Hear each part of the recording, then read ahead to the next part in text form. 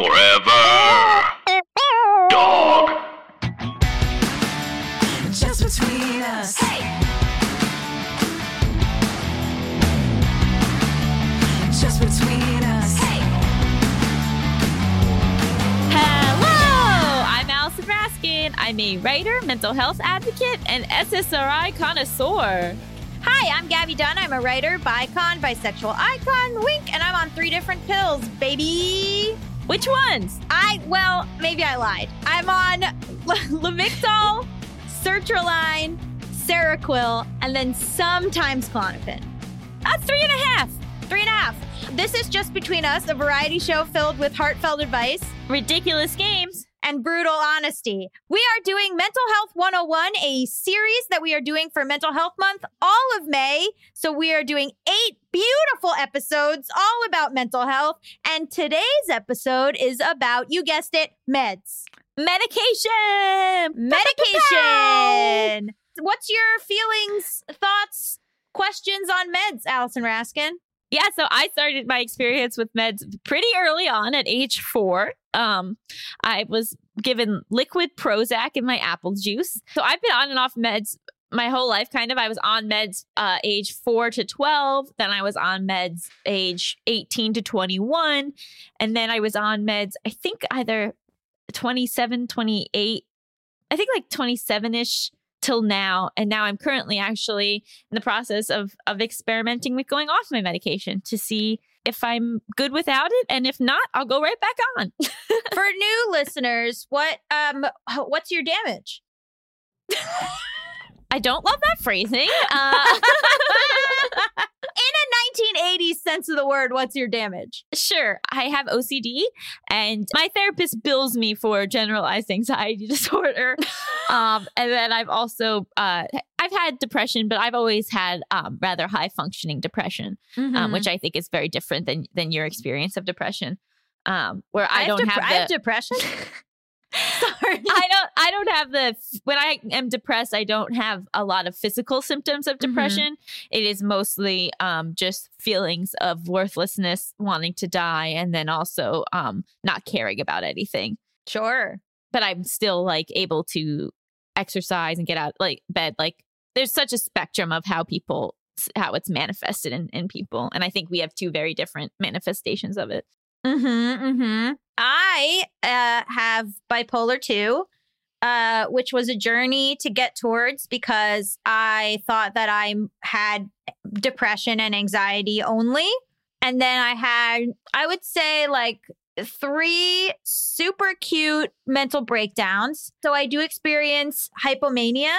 It's hard to explain. Feeling like you're indestructible, but also kind of feeling like everyone's out to get you. There's a myriad of symptoms, including like not super making sense, being hyper fixated or focused on something, productivity.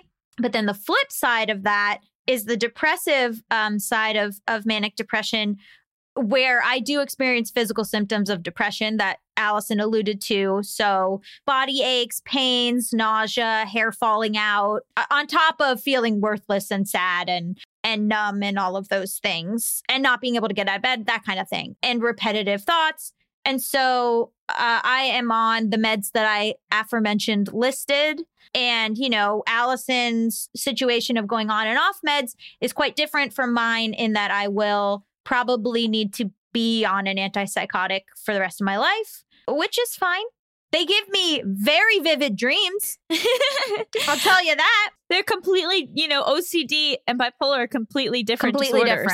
It would be like thinking you would treat the flu and cancer with the same medications. Like you don't, like they're going to have different treatments, which we will get into with our incredible guest. Our guest today is Dr. Pooja Lakshmin, and she's going to talk to us all about psychiatry and medication and answer questions that you guys also left on our Instagram at JBU Podcast. So thank you for leaving those.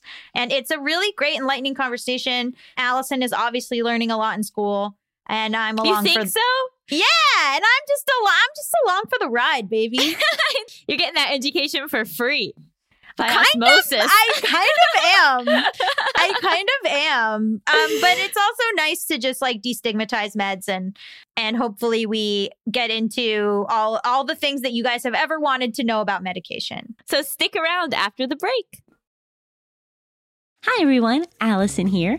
Anyone who knows me well knows that I love to read. I am always looking for new books, and that is why I am so excited that this episode is sponsored by Book of the Month. Book of the Month's mission is to help readers discover new books they love and to promote the work of emerging authors. It was so fun for me to get to pick which book I wanted to read this month and have it shipped right to my door. Book of the Month makes it easy to decide which book to read next. Each month, the editorial team reads through hundreds of new titles. They pick some of the best new books for you to choose from. All the books are good, so you can't go wrong. Every aspect of the Book of the Month experience is designed to be fun and special for readers. They have a highly anticipated release at the beginning of each month. Books are delivered in this really adorable bright blue box, and there's a fun app to help you pick your book and track your reading process. They also offer great values on new release hardcover fiction. It's much cheaper than other options, shipping is always free, and with a loyalty program, you get rewards and even lower prices the longer you stay as a member. My first book from Book of the Month was The Husbands by Holly Gramazio. I am tearing through this book. It is so fun. It's basically about this woman who one day comes home and there's a husband in her apartment, and she's like, "Where did you come from?" And then she figures out that every time her new husband goes into the attic, a new husband comes out, and she's like shuffling through all these different husbands from the attic trying to figure out which one is the best. It is right up my alley and I love it so much. So if you want to take part in Book of the Month and have a brand new book shipped right to your door every single month, go to bookofthemonth.com and get your first book for $5 with code PEDALS. That's $5 off with code PEDALS. I cannot recommend this enough. With Mother's Day around the corner, are you thinking about a truly special gift for your mom? Let me tell you all about mylifeinabook.com. It's a unique service that turns your mom's life stories into a beautiful book. Pretty cool, right? Here's how it works. Every week, mylifeinabook.com will send her a question via email. These can be pre-written questions about her life or any custom questions you wish to ask. And then she can either type her response or use their voice-to-text feature. And mylifeinabook.com compiles all her responses into a beautiful keepsake book. And guess what? They can even create an audiobook using her voice recordings. It's like preserving her voice and her stories for eternity. Imagine discovering stories about her youth, adventures, and the challenges she overcame. This book becomes a legacy, something you and future generations can treasure forever. Your mom's given you a lifetime of stories. This is your chance to give her a way to share them. Right before I found out about this project, my mom made an offhand comment about wanting to write a memoir because she had such a wild childhood and there are all these things she's never really talked to us about. But asking someone to sit down and write a memoir is kind of daunting. So then I got her mylifeinabook.com, and now she's getting prompts to answer on a weekly basis, and it's a lot easier than just undertaking an entire memoir. I'm so excited to see what my mom does with mylifeinabook.com because she's someone who doesn't always feel comfortable just sharing about herself, but having these prompts and knowing that I really want to hear her answers is going to inspire her to probably share more with me about her life and her upbringing than I've ever been shared with before. So I'm so excited for that. Check out mylifeinabook.com and use code JustBetweenUs at checkout for 10% off. Create an unforgettable gift for your mom this Mother's Day. That's mylifeinabook.com. Use code JustBetweenUs for 10% off today. Just between us. Welcome back to Just Between Us, Mental Health 101. This week, we're talking all about medication. Our guest this week is Dr. Pooja Lakshmin, who is a board-certified psychiatrist and writer specializing in women's mental health and perinatal psychiatry, frequent contributor to the New York Times, medical advisor to Peloton, founder of Gemma. Basically, you can find everything about her if you go to her Instagram, which we will link below. Hello, welcome to the show. Hi, Gabby. I'm so excited to be here. Thank you for having me. No problem. I didn't want to read your whole storied biography because you're just an icon and an expert. So thank you for coming here to talk about meds, which I think is a question we get a lot on this show. And it's a question I think I ask myself all the time too, have been on and off of meds for a lot of my life. And so I guess just to start with something so broad, like, what do you think are just like kind of the biggest misconceptions about psychotropics out there? Yeah, this is a topic that I love talking about, obviously, as a psychiatrist, because there's so much stigma, there's so much misinformation, there's so many myths, I think, out there. And so I think that, there's a couple big bullet points or a couple big takeaways. So the one being that taking medication does not need to be a decision that defines you. This is not like there's no such thing as a magic pill. So a lot of my patients, and that can go either way, because a lot of times people are like, well, if I can just get on this right medication, if I just switch from Zoloft to Prozac, or if I try, whatever XYZ thing it is, there's like this fantasy that jump is going to be the magic bullet, when in reality, medication really is like one piece of a puzzle, right? You still need to do the work in therapy. You still need to be sleeping. You still need to be exercising. You need all these different pieces. But the way that I think about medication, especially if you're somebody who has had like moderate to severe depression or anxiety, or if you're somebody that has like bipolar disorder, medication is going to make it possible for you to do all those other things. Like medication is going to make it possible for you to make those good choices for yourself, to be able to tolerate having those hard conversations with friends or family members or partners, to be able to regulate your sleep, to be able to get you to the gym to exercise because you know that you feel better when you exercise. So medication is the thing that enables all of that. And one of the things that I see a lot in my practice, because I do perinatal psychiatry, right? So I take care of women that are pregnant and postpartum. And I also see patients that are not pregnant or postpartum. But a lot of my patients are kind of like, well, like, I don't need medication. I just need more help. I just need better friends. I just need somebody to come do my laundry. I need someone to do my grocery shopping for me, And that's not untrue, but you can't make those decisions. Like when your brain is in a very anxious place or in a very depressed state, you can't actually communicate in a coherent way to your loved ones or your family members. Because when you're depressed, you're not answering your texts. People are texting you, wanting to reach out, do things, and you're just, you're in bed. So we can talk a little bit more in particular about kind of how antidepressants work in the brain. But those are some of my big bullet points. It's not a magic solution. And it also isn't something that needs to be stigmatized. It's just like one tool in a larger piece of the pie. I think what you're referring to is often called the window of opportunity. Right. So like you might have been in therapy and you understand what you need to do to get better, but you're unable to execute that. And so being on the medication can sort of get you to a place where you're able to start to incorporate what you've learned in therapy. Is that something that you see often? Yes, exactly. So if we think about the brain when you're experiencing depression or when you're experiencing anxiety, we can kind of divide the brain into two parts. There's the prefrontal cortex, which does kind of like problem solving, which, enables you to learn in therapy, learn better coping skills, learn how to communicate, learn how to problem solve. But then when you're depressed, the parts of your brain that are feeling all the feelings, essentially, those are just on overdrive. The volume's up.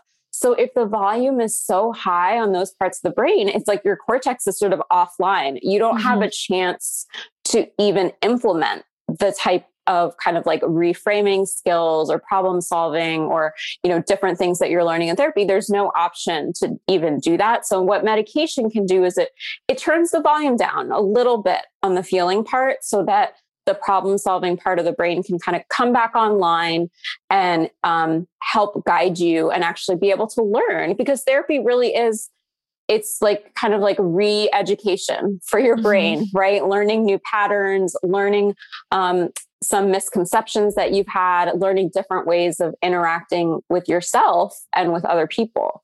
I was very excited to do this episode because I started a degree in clinical psychology, and I went into it with a very pro medication. Like I started meds when I was 4 years old. I had Prozac in my apple juice, and so my entire life I was under this belief that meds are unanimously supported within the mental health community, only to then sort of start my program and learn that a lot of my teachers actually, they're not anti-med, but they're not as pro-med as I thought. And sort of taking my psychopharmacology class, learning that just like, while meds are the first line of defense for bipolar and schizophrenia, when it comes to anxiety, depression, OCD, there's a lot of studies that suggest that meds aren't that effective for a lot of people. What are your thoughts on that? Is that something that you agree with? Do you think that people tend to think meds are more effective than they really are? Is it the placebo effect? Like, where do you land in that kind of that controversy?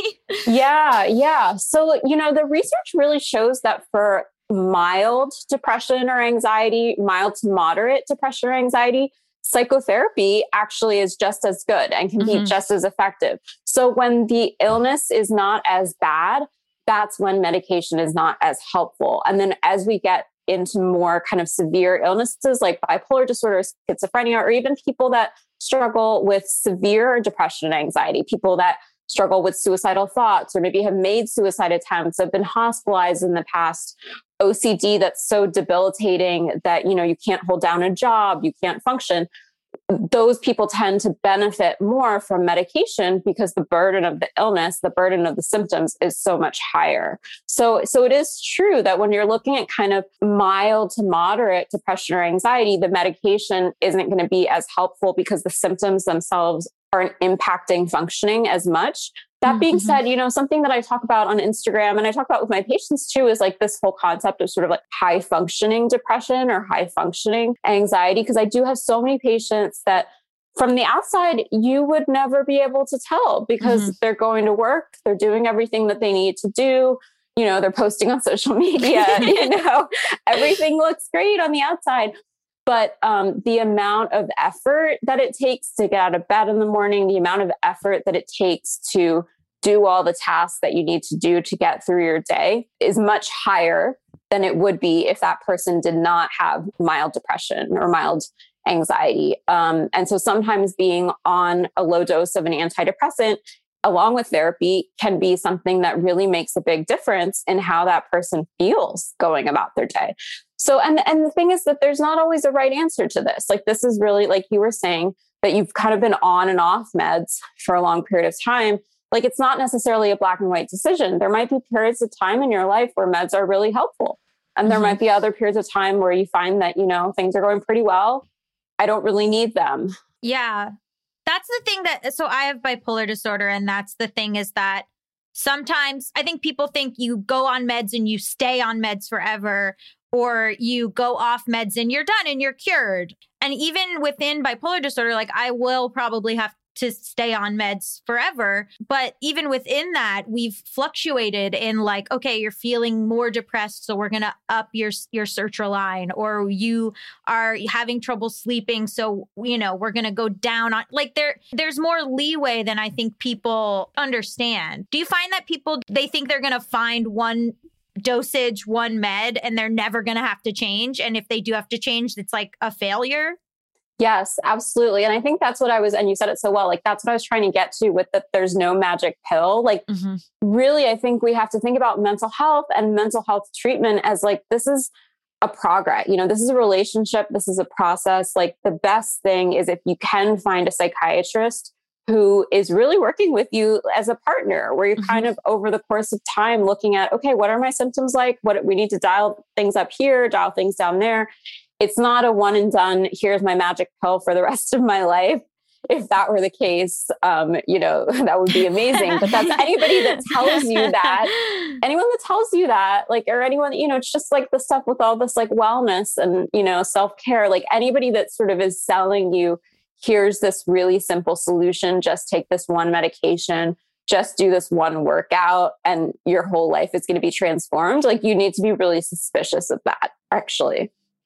And I do want to say, like, even though learning in terms of like depression and anxiety, that maybe it's not as effective as we think. And that it tends to be more effective if, like, let's say you have depression, but you have a lot of like the physical elements of depression, right? That's sort of like if you're really tired, then you might see more effects with a medicine then, right? Is that sort of true? So yes, if you're somebody that has like the neurovegetative signs of depression, so you're having a lot of trouble getting out of bed, your appetite has either increased a lot or decreased a lot, you're sleeping more or sleeping too little, big changes in energy. Yes, definitely being on an antidepressant is going to help. But I mean, I do still have patients that don't have those symptoms where being on an antidepressant is still going to be helpful. So I think it really is something that you need to look at individually for yourself. Obviously, I forgot to say my caveat that I say at the beginning, I'm not your doctor. This isn't medical advice. Make sure to, talk to your own doctor, because I think it's always worth investigating, and everybody has their own, medical histories and risk profiles and things like that. But for example, somebody that has, let's say, an anxiety disorder like generalized anxiety or PTSD, right? They might not be noticing changes in energy levels or appetite, but they might really struggle with intrusive, anxious thoughts, or maybe even social anxiety, right? And in those cases, their functioning might be completely intact. But being on an SSRI, SSRIs are called antidepressants, but they're also the first line agents for treating anxiety disorders, even though they're called antidepressants. That can still be really helpful, because when you have those very sticky, anxious thoughts, you can go in circles for years and years and years in therapy, and it's not going to work unless you have some help from medication too. What would you say to someone who's listening who says, well, if I go on meds, I'm not going to be my real self? Yes, absolutely. That is such a common fear. And my answer to that is depression and anxiety are what rob you of your real self.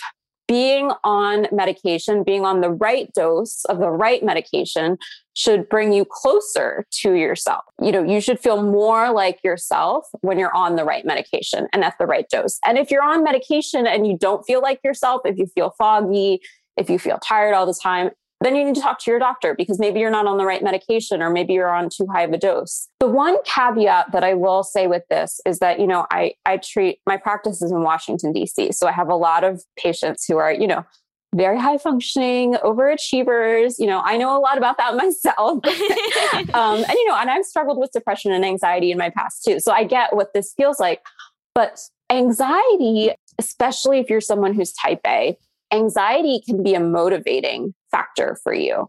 So when you go on medication for anxiety, part of it is like learning who you are when you're not driven by your anxiety. And I always say to my patients, like, if you don't like that person of who you are when you're not driven by your anxiety, then we can come down on the medication. Like, you don't have to, like, this is your decision, right? Like, I'm not forcing you to take medication. I'm not forcing you to come talk to me, right? If you decide that you'd rather be the person who's, up all night, nervous about the presentation and like panicked and, and then like hyper functioning as a compensation, like you can decide that, but like try and see what it's like and get to know yourself when you're not hyper functioning because of your anxiety. Yeah, I mean, the fear with bipolar disorder was always like, if I went on medication, I would stop being creative. Yes. And I think I hear that a lot from other people with bipolar disorder. And I think that's a little bit of a toxic view, because you're only able to do your best work when you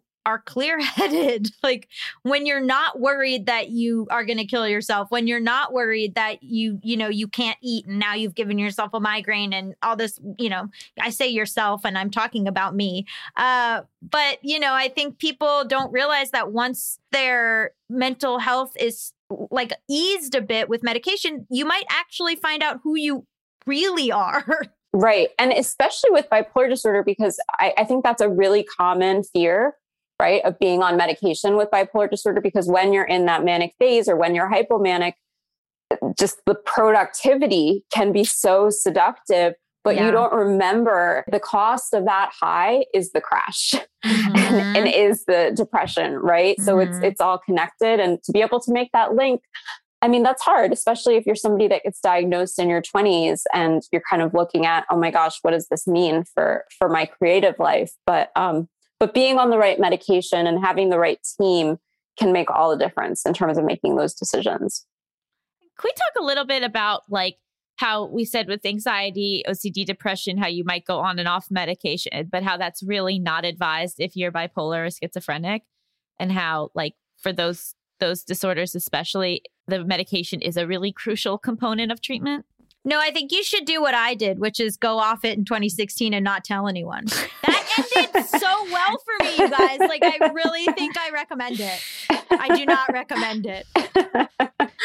I don't know what happened in 2016, but exactly. And it's because the risk of the illness is it's just so much more destructive being off medication. And the same could be true if you're somebody that has severe depression or severe anxiety to the point where you've had to be hospitalized before, to the point where you have, let's say made suicide attempts or things like that. Bipolar and schizophrenia are can be more severe illnesses, and they have a cyclic pattern.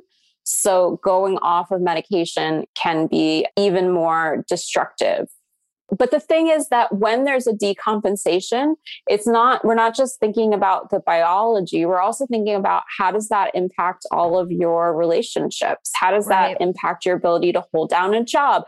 Right. And we know, obviously, when you have a decompensation, it's not good for your relationships and your ability to function. So all of those things, it's really hard to come back from. We got some questions on our Instagram for you, and a few of them were really interested in like side effects. And so, when we were talking about going on and off meds, like obviously going on my bipolar medication, there was some side effects, and then coming off it, what a ride. But with OCD and depression and sort of regular SSRIs, what's the deal if someone's super scared of having side effects going on it and then having side effects going off of it? And what can happen? Yeah. So with SSRIs, there's kind of two groups of side effects. So there's kind of temporary side effects that you can experience when you first start a medication. And those are usually, in the majority of people, those are going to be pretty benign, and they're going to be pretty short lasting, like on the order of a couple days. So things like maybe having a headache, having some lightheadedness, changes in energy, maybe a little bit of nausea, maybe a little bit of diarrhea. Yeah. Yes, GI stuff. Right. And you can mitigate that a little bit by making sure to take the medication with food. Again, it shouldn't last more than a couple days. But usually if you're somebody who does have those types of side effects when you start the medication, you'll probably notice again having them each time you go up on the dose, if you do go up on the dose. The other category of side effects with SSRIs are not transient. So this is sexual side effects is really the biggest. I mean, that's sort of the number one reason I see in my practice for people coming off of SSRIs. More than half of people that take an SSRI are going to have sexual side effects. And for women, that's going to be decreased libido, so lower sex drive, and then trouble with orgasm. Typically, if you have depression or if you have anxiety, you're not going to have a great sex drive because anxiety does that too. But the orgasm issue usually is not as commonly related to anxiety or depression. So if you're having problems with orgasm, that usually is more prominently linked to the SSRI. The good news is that once you come off of the SSRI, all that comes back. So it's not like it's gone forever. Yeah, but while you're on the SSRI and that's one of the side effects, it's hard, man. It's hard. It is hard. Or rather, it's not hard. Or rather, it's hard, but it's not coming. And so like, if it's something that you're going to be on for a while, or something you maybe want to be on for a long time, there's a world in which you can say to your psychiatrist, like, hey, I can't come. Can somebody do something about this? Yeah. Can we change meds? Can we change? Yes. And don't feel like that's a stupid, ask, No, that is a conversation that I have all the time with my patients. Because again, like I said, this is the most common reason people come off of antidepressants. It's one of the most common side effects. And so if you're seeing a psychiatrist and they have you on these medications and they're not asking you about it, then you should be telling them. So it just depends on your doctor and it depends on what you're comfortable with. So, if you're somebody who has mild symptoms, the other thing is you could switch to a different SSRI. Just because you have these symptoms or side effects with one SSRI doesn't mean that you're going to have them with all of them. Some of the newer SSRIs have less risk of the sexual side effects. So medications like Vibarid, Luvox tend to be a little bit better. Sometimes it's a pain in the butt to get insurance to cover the newer ones, and you might have to try all the old ones first. So that's, frustrating. Sometimes we add other medications alongside the SSRI. So there's things that you can do. But yes, absolutely. It should be a conversation with your doctor, and you should feel like you can bring this up. And I wanted to talk a little bit about like the adding of medications, right? So, I recently went through that where I've gained a lot of weight on my medicines, and I was sort of talking to my psychiatrist about it. And so she wanted to add a medication on it. And like, it got to a place where I felt like it was too much. It was too much medications. And I actually made the decision a few weeks ago to go off my meds and to sort of see where I'm at. And so what do you do if somebody is like worried about that the solution is always just adding medication? Yeah, that's a good question. And I am definitely somebody in my practice that I'm pretty conservative with medication. I don't love the idea of adding another medication to counter the side effects of one medication, but sometimes it really depends on the patient, right? Like I'll have some patients that are like, no, you know what? I don't care. I'm fine with adding another medication because, I want my sex drive back. I want my orgasms back, and that's fine for me. And I want to do it. And then I have other patients where another side effect of SSRIs can be night sweats, where, it's really kind of more like, you know what? I get night sweats once a week. It's not that bad. I'm fine with it. I really don't want to add something else. Sometimes the medications that you might be adding to counter the side effects of the SSRIs can come with their own side effects. Right. So then we say, well, let's try switching to something else, or maybe this is bearable, or maybe it's not, the benefits of the SSRI are really outweighing this side effect.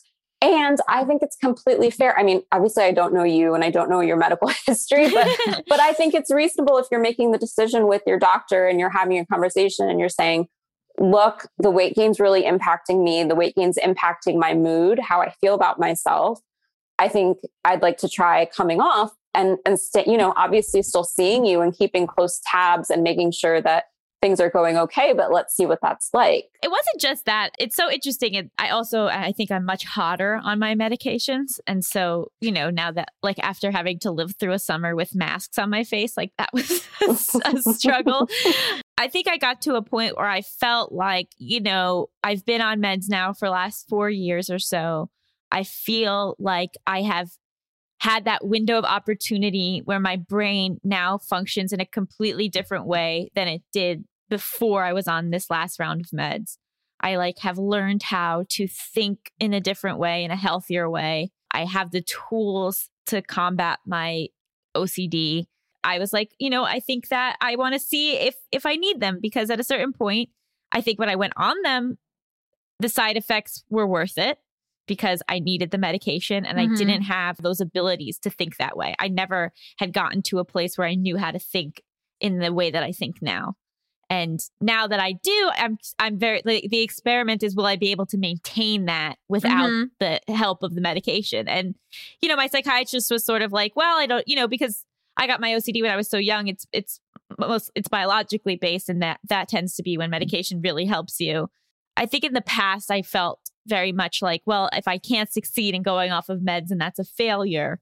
Whereas now it's like, this is an experiment. I just don't know. And why not do it, under supervision and see how I feel? And I said to her, there's and I'm sure you know this, there's probably a very high chance I'll have to go back on meds if I ever do give birth, because I have a feeling that will change things for me. And I'm postpartum. But just I think this idea of that, like what Gabby was saying, that it's flexible, that you can work with your psychiatrist and you don't have to get trapped in one decision or another. And you can go up and down on certain meds and go off. And we added Seroquel recently. When I was super depressed, we upped the sertraline. It's a conversation. Right. It's an ongoing conversation, I think. And I think I used to really feel like when I went off meds, I made this decision to go off meds, and I was 21, and I was like, I don't need meds anymore. And I think back then I saw it as like a sign of pride that I had done this. And now I'm trying much more to have just this point of view of let's see. And if I realize that they were helping me more than I thought that they were, then I'll go back on. I think we're taking away the moral value of being on meds or off meds is helpful. Yeah, we had a question from a listener that was asking you about, they have family and friends who are worried about the long-term effects of their antipsychotic and think that they, meds are terrible for you and they, they want them to just handle it on their own. And so like, how do you handle like family or friends or stigma being like, you shouldn't be on these meds, like they're bad for you? And just this idea that like we don't quote unquote know the long-term effects of them. Yeah, this person's like family and friends are giving them a real hard time. Yeah, I mean, it's tough. Like the first piece that I would say is like, this is your life, right? Why do they get to have an opinion and give you that opinion? So I think part of this is like this person that's, asking the question, like I would say like looking at how can you set some boundaries and set some limits with these family members so they understand, hey, look, I'm not asking you for your opinion. I'm making these decisions with my doctor and it doesn't impact you. Whether or not I am on a medication does not impact you. Again, like all of this stuff is an ongoing decision over the course of your life. It's not black or white. Also, we're always balancing risks. So how bad is your bipolar disorder? What are the risks if you were to go off medications? Are you going to lose your job? Are you going to be, gambling away all of your money? Are you going to be at a safety risk? Right. So yes, the medications that we have for bipolar disorder and schizophrenia, things like atypical antipsychotics, typical antipsychotics, they can have really severe side effects and they're not great side effects. And so it's not like psychiatrists are like, we love prescribing these medications. It's more just like, these are the tools that we have right now for these illnesses to mitigate the risk of some pretty devastating outcomes personally and for families. And so it's always a balance of like, how bad has it gotten without medication?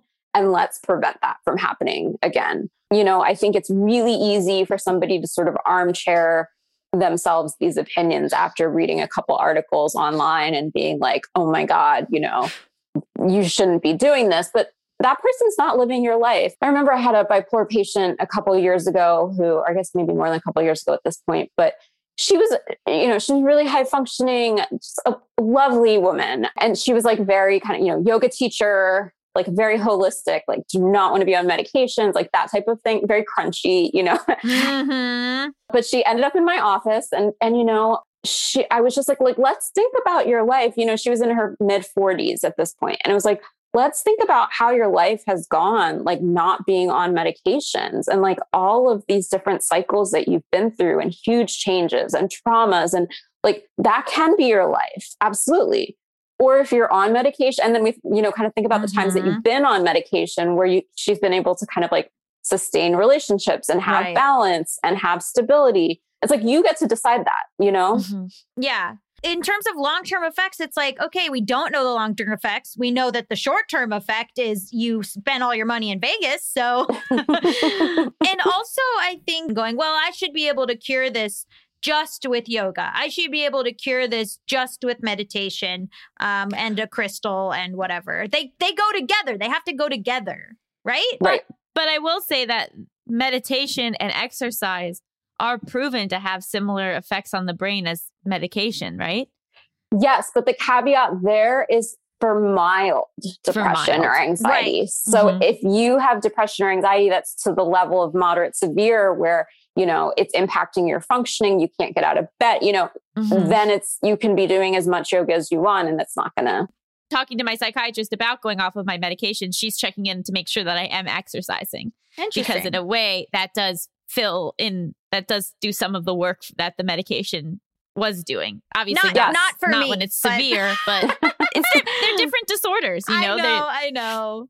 Someone asked about comorbidities and like, what do you do when a patient has both, anxiety, depression, and also ADHD or something like that? Like, how do you go about treating that? Yeah, I mean, that's a really complicated question. And most of my patients have comorbidities, right? So it's something that's really common, right? And I think, the hope is that 20 or 30 years from now, psychiatry as a field will have more data in that we won't have to put all of these different labels on people and we'll be able to say, like, here's the brain circuitry that's impacted, right? Like, this is the brain circuit. Right. As opposed to being like, you have OCD and you have ADHD and you have depression and you have, right. the good news is that we use a lot of the same medications, right? Like I was saying earlier, antidepressants, they're called antidepressants, but we use them for depression. We use them for anxiety. Depression and anxiety are extremely common to experience when you also have ADHD, right? So a lot of the medications can be used across diagnoses. But again, this is sort of about being able to have, like, I feel like we kind of keep coming back to it. You need to be able to have a clinician who you can have a conversation with, because there's going to be times where we're looking more closely at your depression. And then there's going to be other times in your life where we're really looking more at, like, what is your executive function like? What is your decision making like? Or, how organized are you? Just depending on what's going on for you in your career or in your work life. So over the course of your life, really, there's going to be different kind of shifts in focus in terms of the treatment and what we're doing with the medication. And what about if someone is preparing to have children?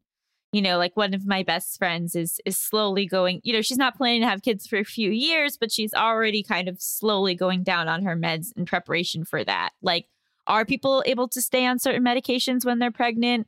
Or do most people end up having to go cold turkey? Like, what's sort of the thought on that? Pregnancy and the postpartum period are an incredibly vulnerable time for people that give birth. And the reason for that is pretty multifactorial. Part of it is hormones, right? There's a huge, huge hormone shift that happens when you're pregnant and then when you give birth. And then also there's the sleep deprivation that happens when you have an infant.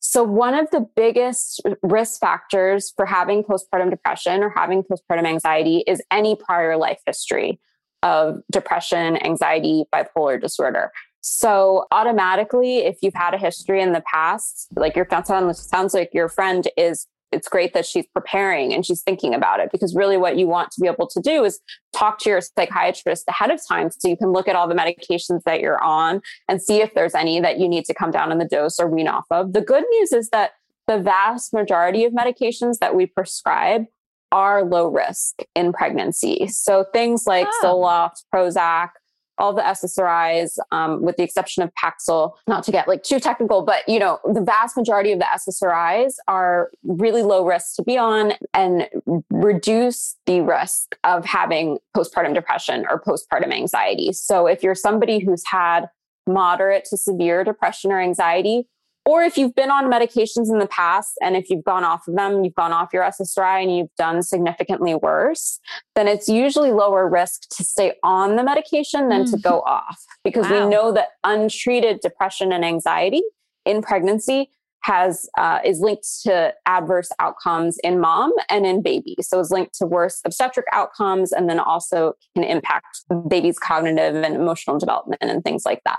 So in a lot of cases, that means staying on medication. And then also even with bipolar disorder, because people that have bipolar disorder are at higher risk for postpartum psychosis, which is a very scary clinical emergency that nobody ever wants to see happen. So typically we recommend that people with bipolar disorder stay on their medications. And there's some medications like mood stabilizers and atypical antipsychotics that are safer to be on. So if anybody's listening out there with bipolar disorder, make sure to find what's called a perinatal psychiatrist, which is what I am. So psychiatrists that specialize in prescribing medications in pregnancy and are really well-versed in all the latest data and research. Because one of the things that's really unfortunate is that our field of psychiatry, it's only over the past decade that people have recognized pregnancy and postpartum as, kind of a real thing. So in the past, people used to say, no, you have to go off your medications. You have to just stop. And so there are a lot of psychiatrists out there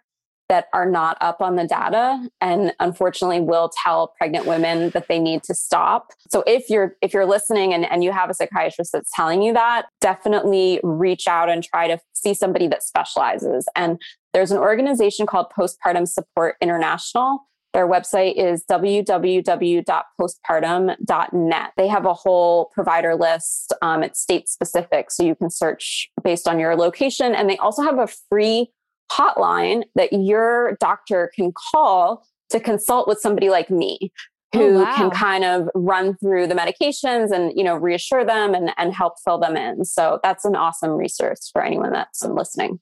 That's so helpful. Thank you. Yeah, I mean, I was still under the belief that, I knew Zoloft that you could stay on, but I was still thinking that you had to get off almost all meds. So to understand that that's not true, I think is so helpful and important because, like you said, pregnancy is like hormonally, it's the scariest time to not be on meds, I would think. Yeah. Yeah. Yes. Yes. In terms of like, you spoke about this a little bit at the beginning, but this idea of like my issues are external. If the pandemic wasn't happening, I wouldn't be this depressed. And so then does it even make sense for me to go on meds, or is this like quote unquote a Band-Aid? Like, what are your thoughts on that? Yeah. So great question. And I think what you have to realize is that external versus internal is the wrong measuring stick. It actually doesn't matter if it's external or internal. The thing that actually matters the most is what is your functioning? Like, how bad is your functioning? So even if it's the pandemic, even if it's external and it's all because, you have to sit in your apartment and do Zoom all day, even if that is the cause of your depression, if it's led to a place where you haven't showered for 4 days and you are ignoring all of your friends' texts and you're not able to get your work deliverables on time, then your functioning is really impacted. It doesn't matter that it's due to the pandemic. It still could meet criteria for depression. So I think, that's where people get tripped up. And that's where people are kind of like, well, it doesn't make sense for me to reach out because this is a temporary thing, which I think a lot of people thought last spring. But then we found out, oh, I guess, this isn't really temporary. And then do you think that in that case, would it be helpful to tell someone who's maybe nervous to go on them that like, this can be our short-term plan, that let's like, why don't we try this until maybe those external problems are gone and then we can always get off? Or is that not the right messaging? What do you think?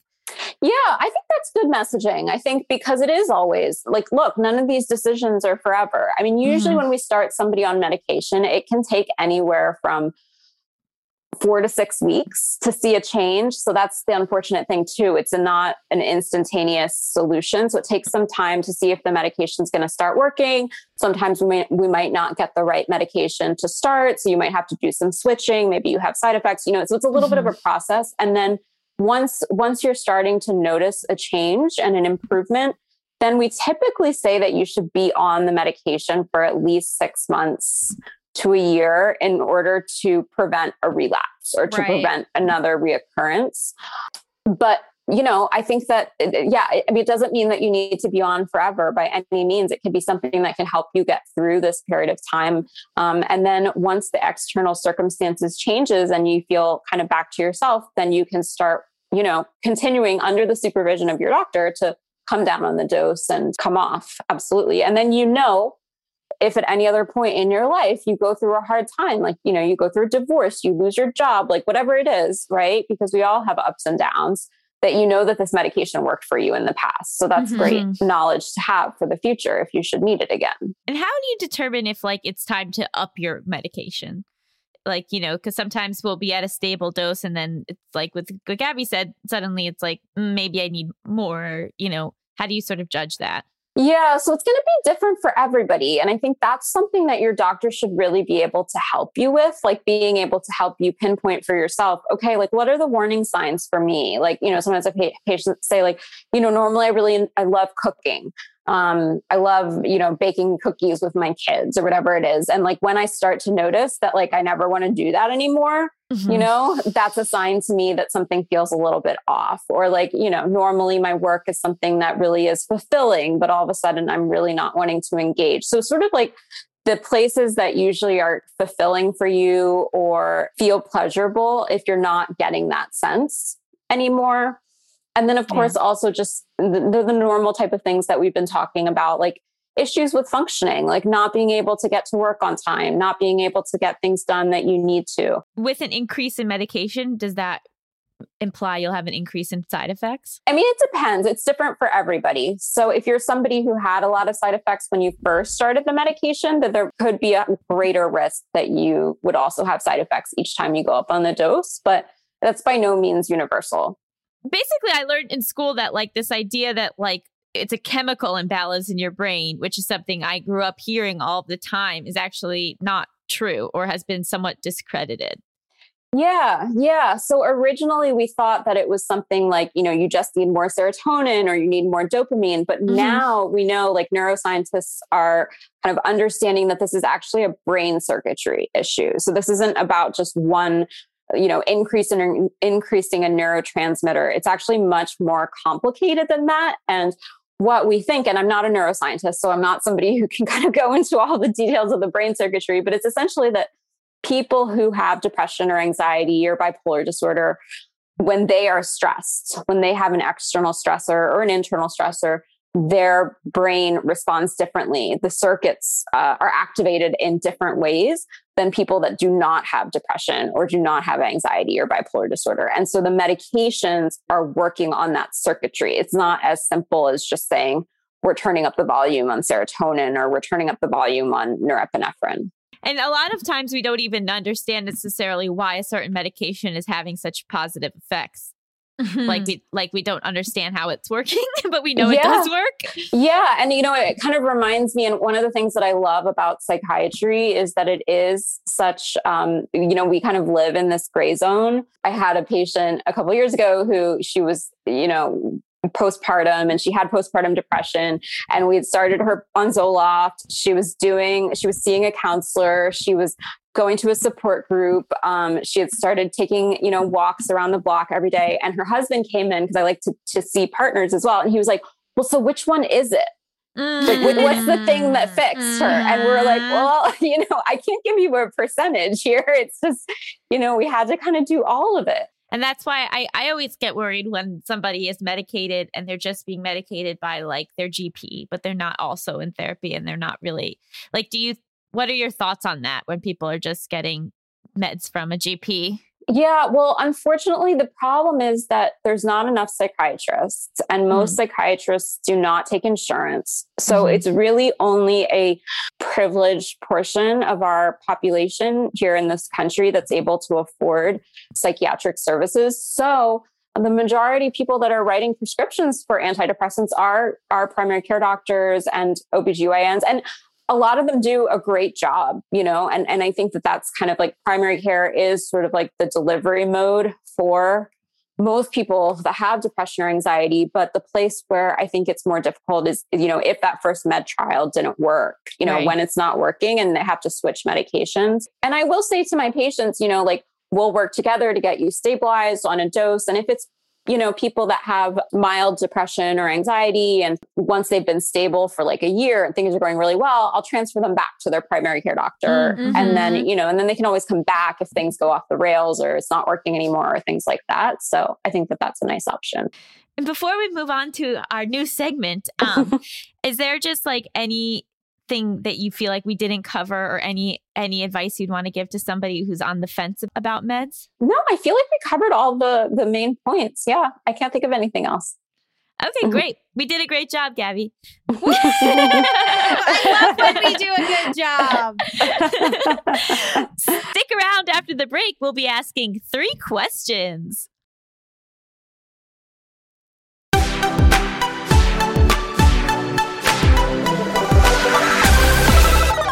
Welcome back to Just Between Us. It's time for our new segment, 3 questions.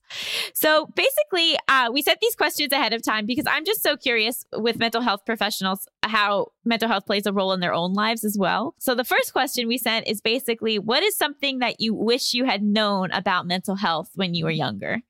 Yeah. So I grew up in a, South Asian immigrant family. So mental health was something that really was not talked about. It really was not a thing at all in my family growing up. So I think I just wish that it was something that was openly discussed. Like it was something that in my family, and a lot of South Asian families, it's just something that's in the shadows, right? As like this scary, dark thing. And like, well, why would you go to a stranger to talk about your problems? There's so much kind of shame associated with kind of like airing your dirty laundry. And it wasn't until I was in medical school that I started going to therapy for myself. And I loved it, and for me, what got me into therapy actually is I still remember kind of what we call our chief complaints. The reason I went was because I didn't know how to have hobbies. Like I didn't know what to do if I wasn't studying. And so that was kind of one of the first things that I worked on in therapy.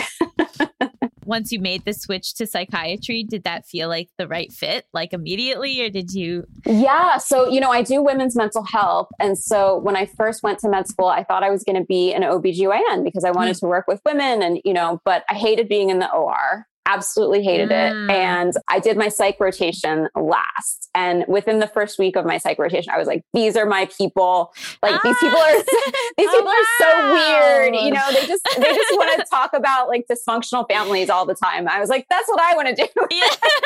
Oh, that's lovely. That's amazing. Yeah, I just started my like family therapy class and I'm like, this is everything. It's so fascinating.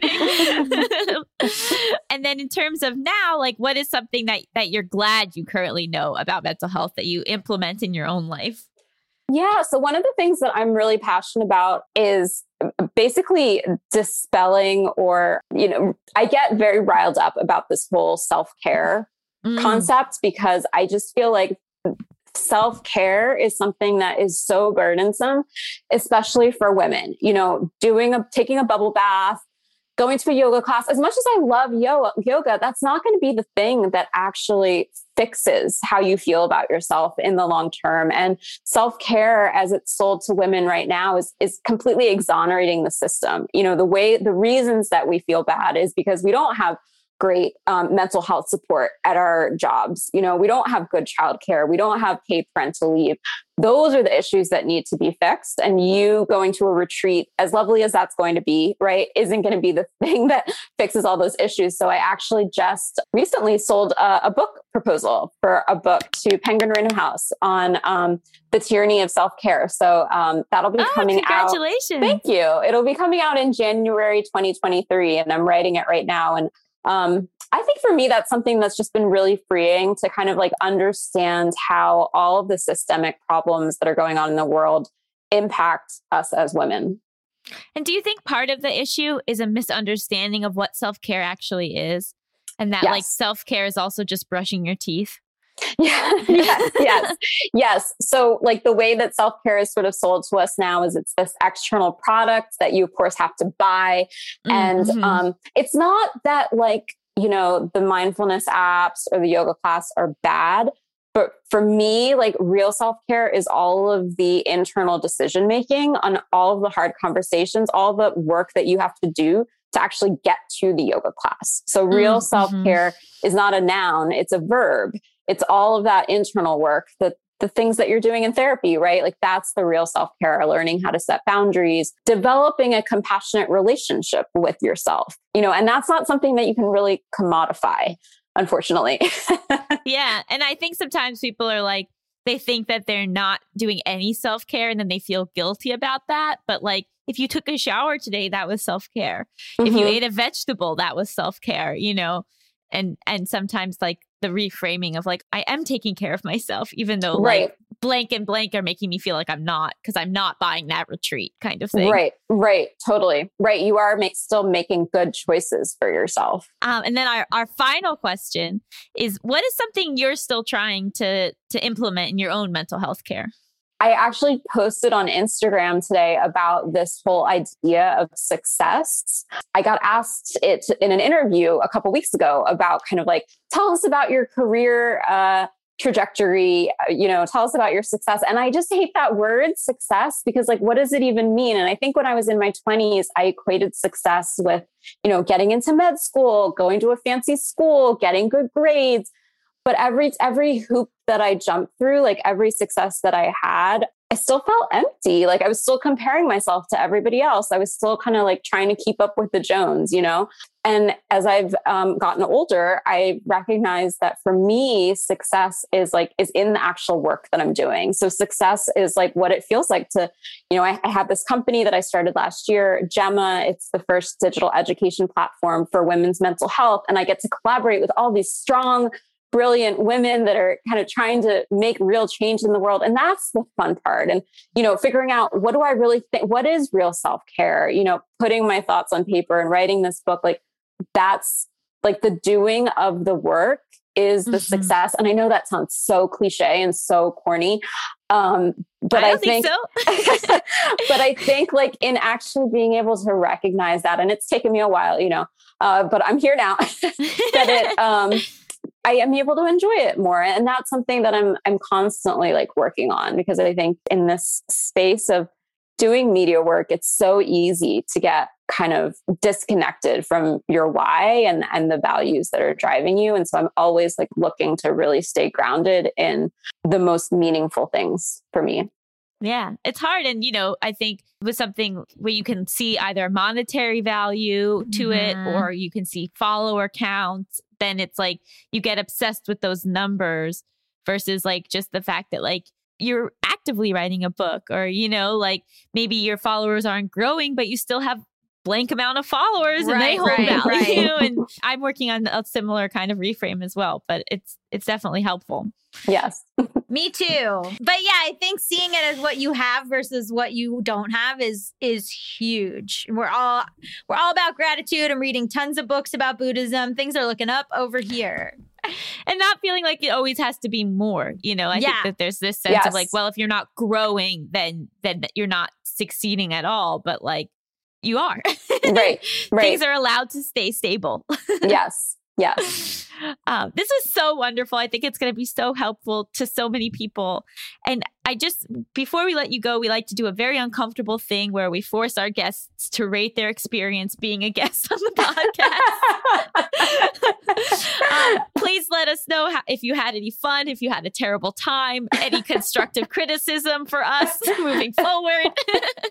No, this was lovely. You guys are amazing. I'm so impressed with your wisdom. And you guys are great. Like, I don't know how old exactly you are, but I feel like you're a lot younger than me. And I wish that I was as savvy as you were at your age. We're both like 32. I have at least 2 more months. Okay, Gabby, let me live in my 31ness for a little bit. Yeah. we both happen to look 12. But we are, in fact, in our 30s. Well, I hope that you take it as a compliment then. Thank you. Definitely.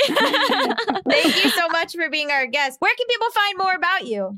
Yeah, absolutely. So I am on Instagram at Women's Mental Health Doc, where I post all about everything related to women's mental health. And then, like I said, my company is Gemma, a women's mental health digital education platform. And you can find our courses at www.gemma.women.com. Amazing. Just Between Us is a Forever Dog production hosted by me, Allison Raskin. And me, Gabby Dunn. Produced by Melissa D. Monts. Executive produced by Brett Boehm, Joe Cilio, and Alex Ramsey. Brendan Burns composed our killer theme music. To listen to this podcast ad-free, sign up for Forever Dog Plus at foreverdogpodcast.com/plus.